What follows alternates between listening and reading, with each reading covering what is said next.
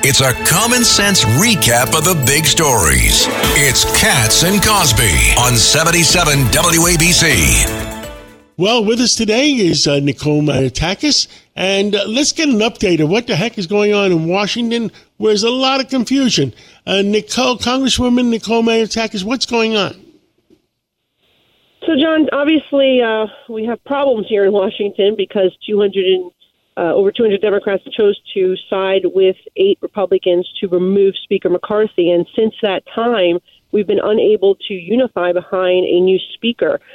Today, sadly, Jim Jordan decided he wasn't going to proceed after we had a closed-door meeting.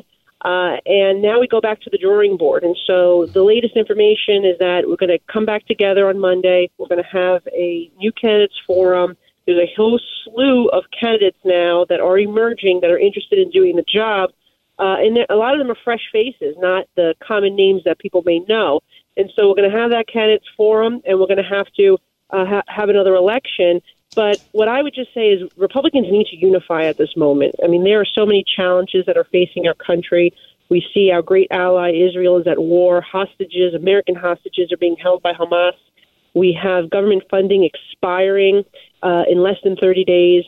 We need to come together. So I'm imploring my colleagues that, look, this is it. We need to support whoever emerges from that conference next week.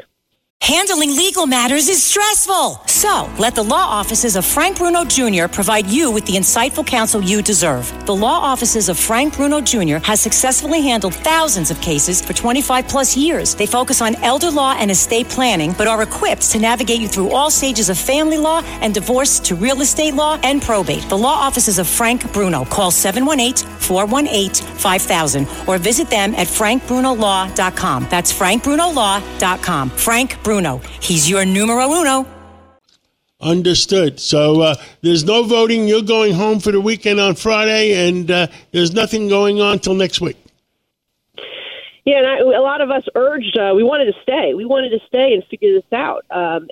We think it's important, but the Speaker Pro Tem felt that we needed to give some time for new candidates to put their name in, to put together a presentation, to put together what their plan will be to move forward, and not to have it rushed.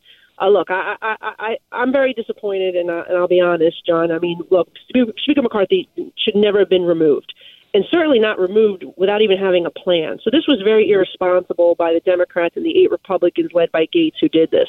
Then Steve Scalise, many of us said if he came out as the top vote getter, we would support him, and we were going to support him on the floor. Unfortunately, he decided not to take it to the floor, and he recognized he didn't have the vote. Jim Jordan, who was my first choice after McCarthy left, then emerged and said he'll take it to the floor and hoped he could rally together everyone, and he failed to do so. So we've already eliminated now 3 of our top contenders, people who I think would have been very good at the job. But the bottom line here is we have a package that's coming to aid Israel from the president.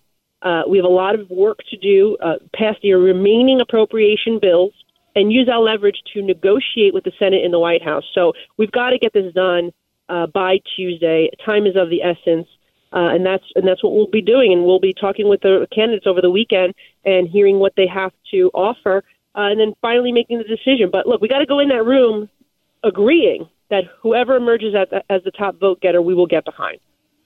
Nicole Malliotakis, Congresswoman, thank you so much for the update, and we'll catch up again real soon. When you know, text me, and we'll put you on breaking news.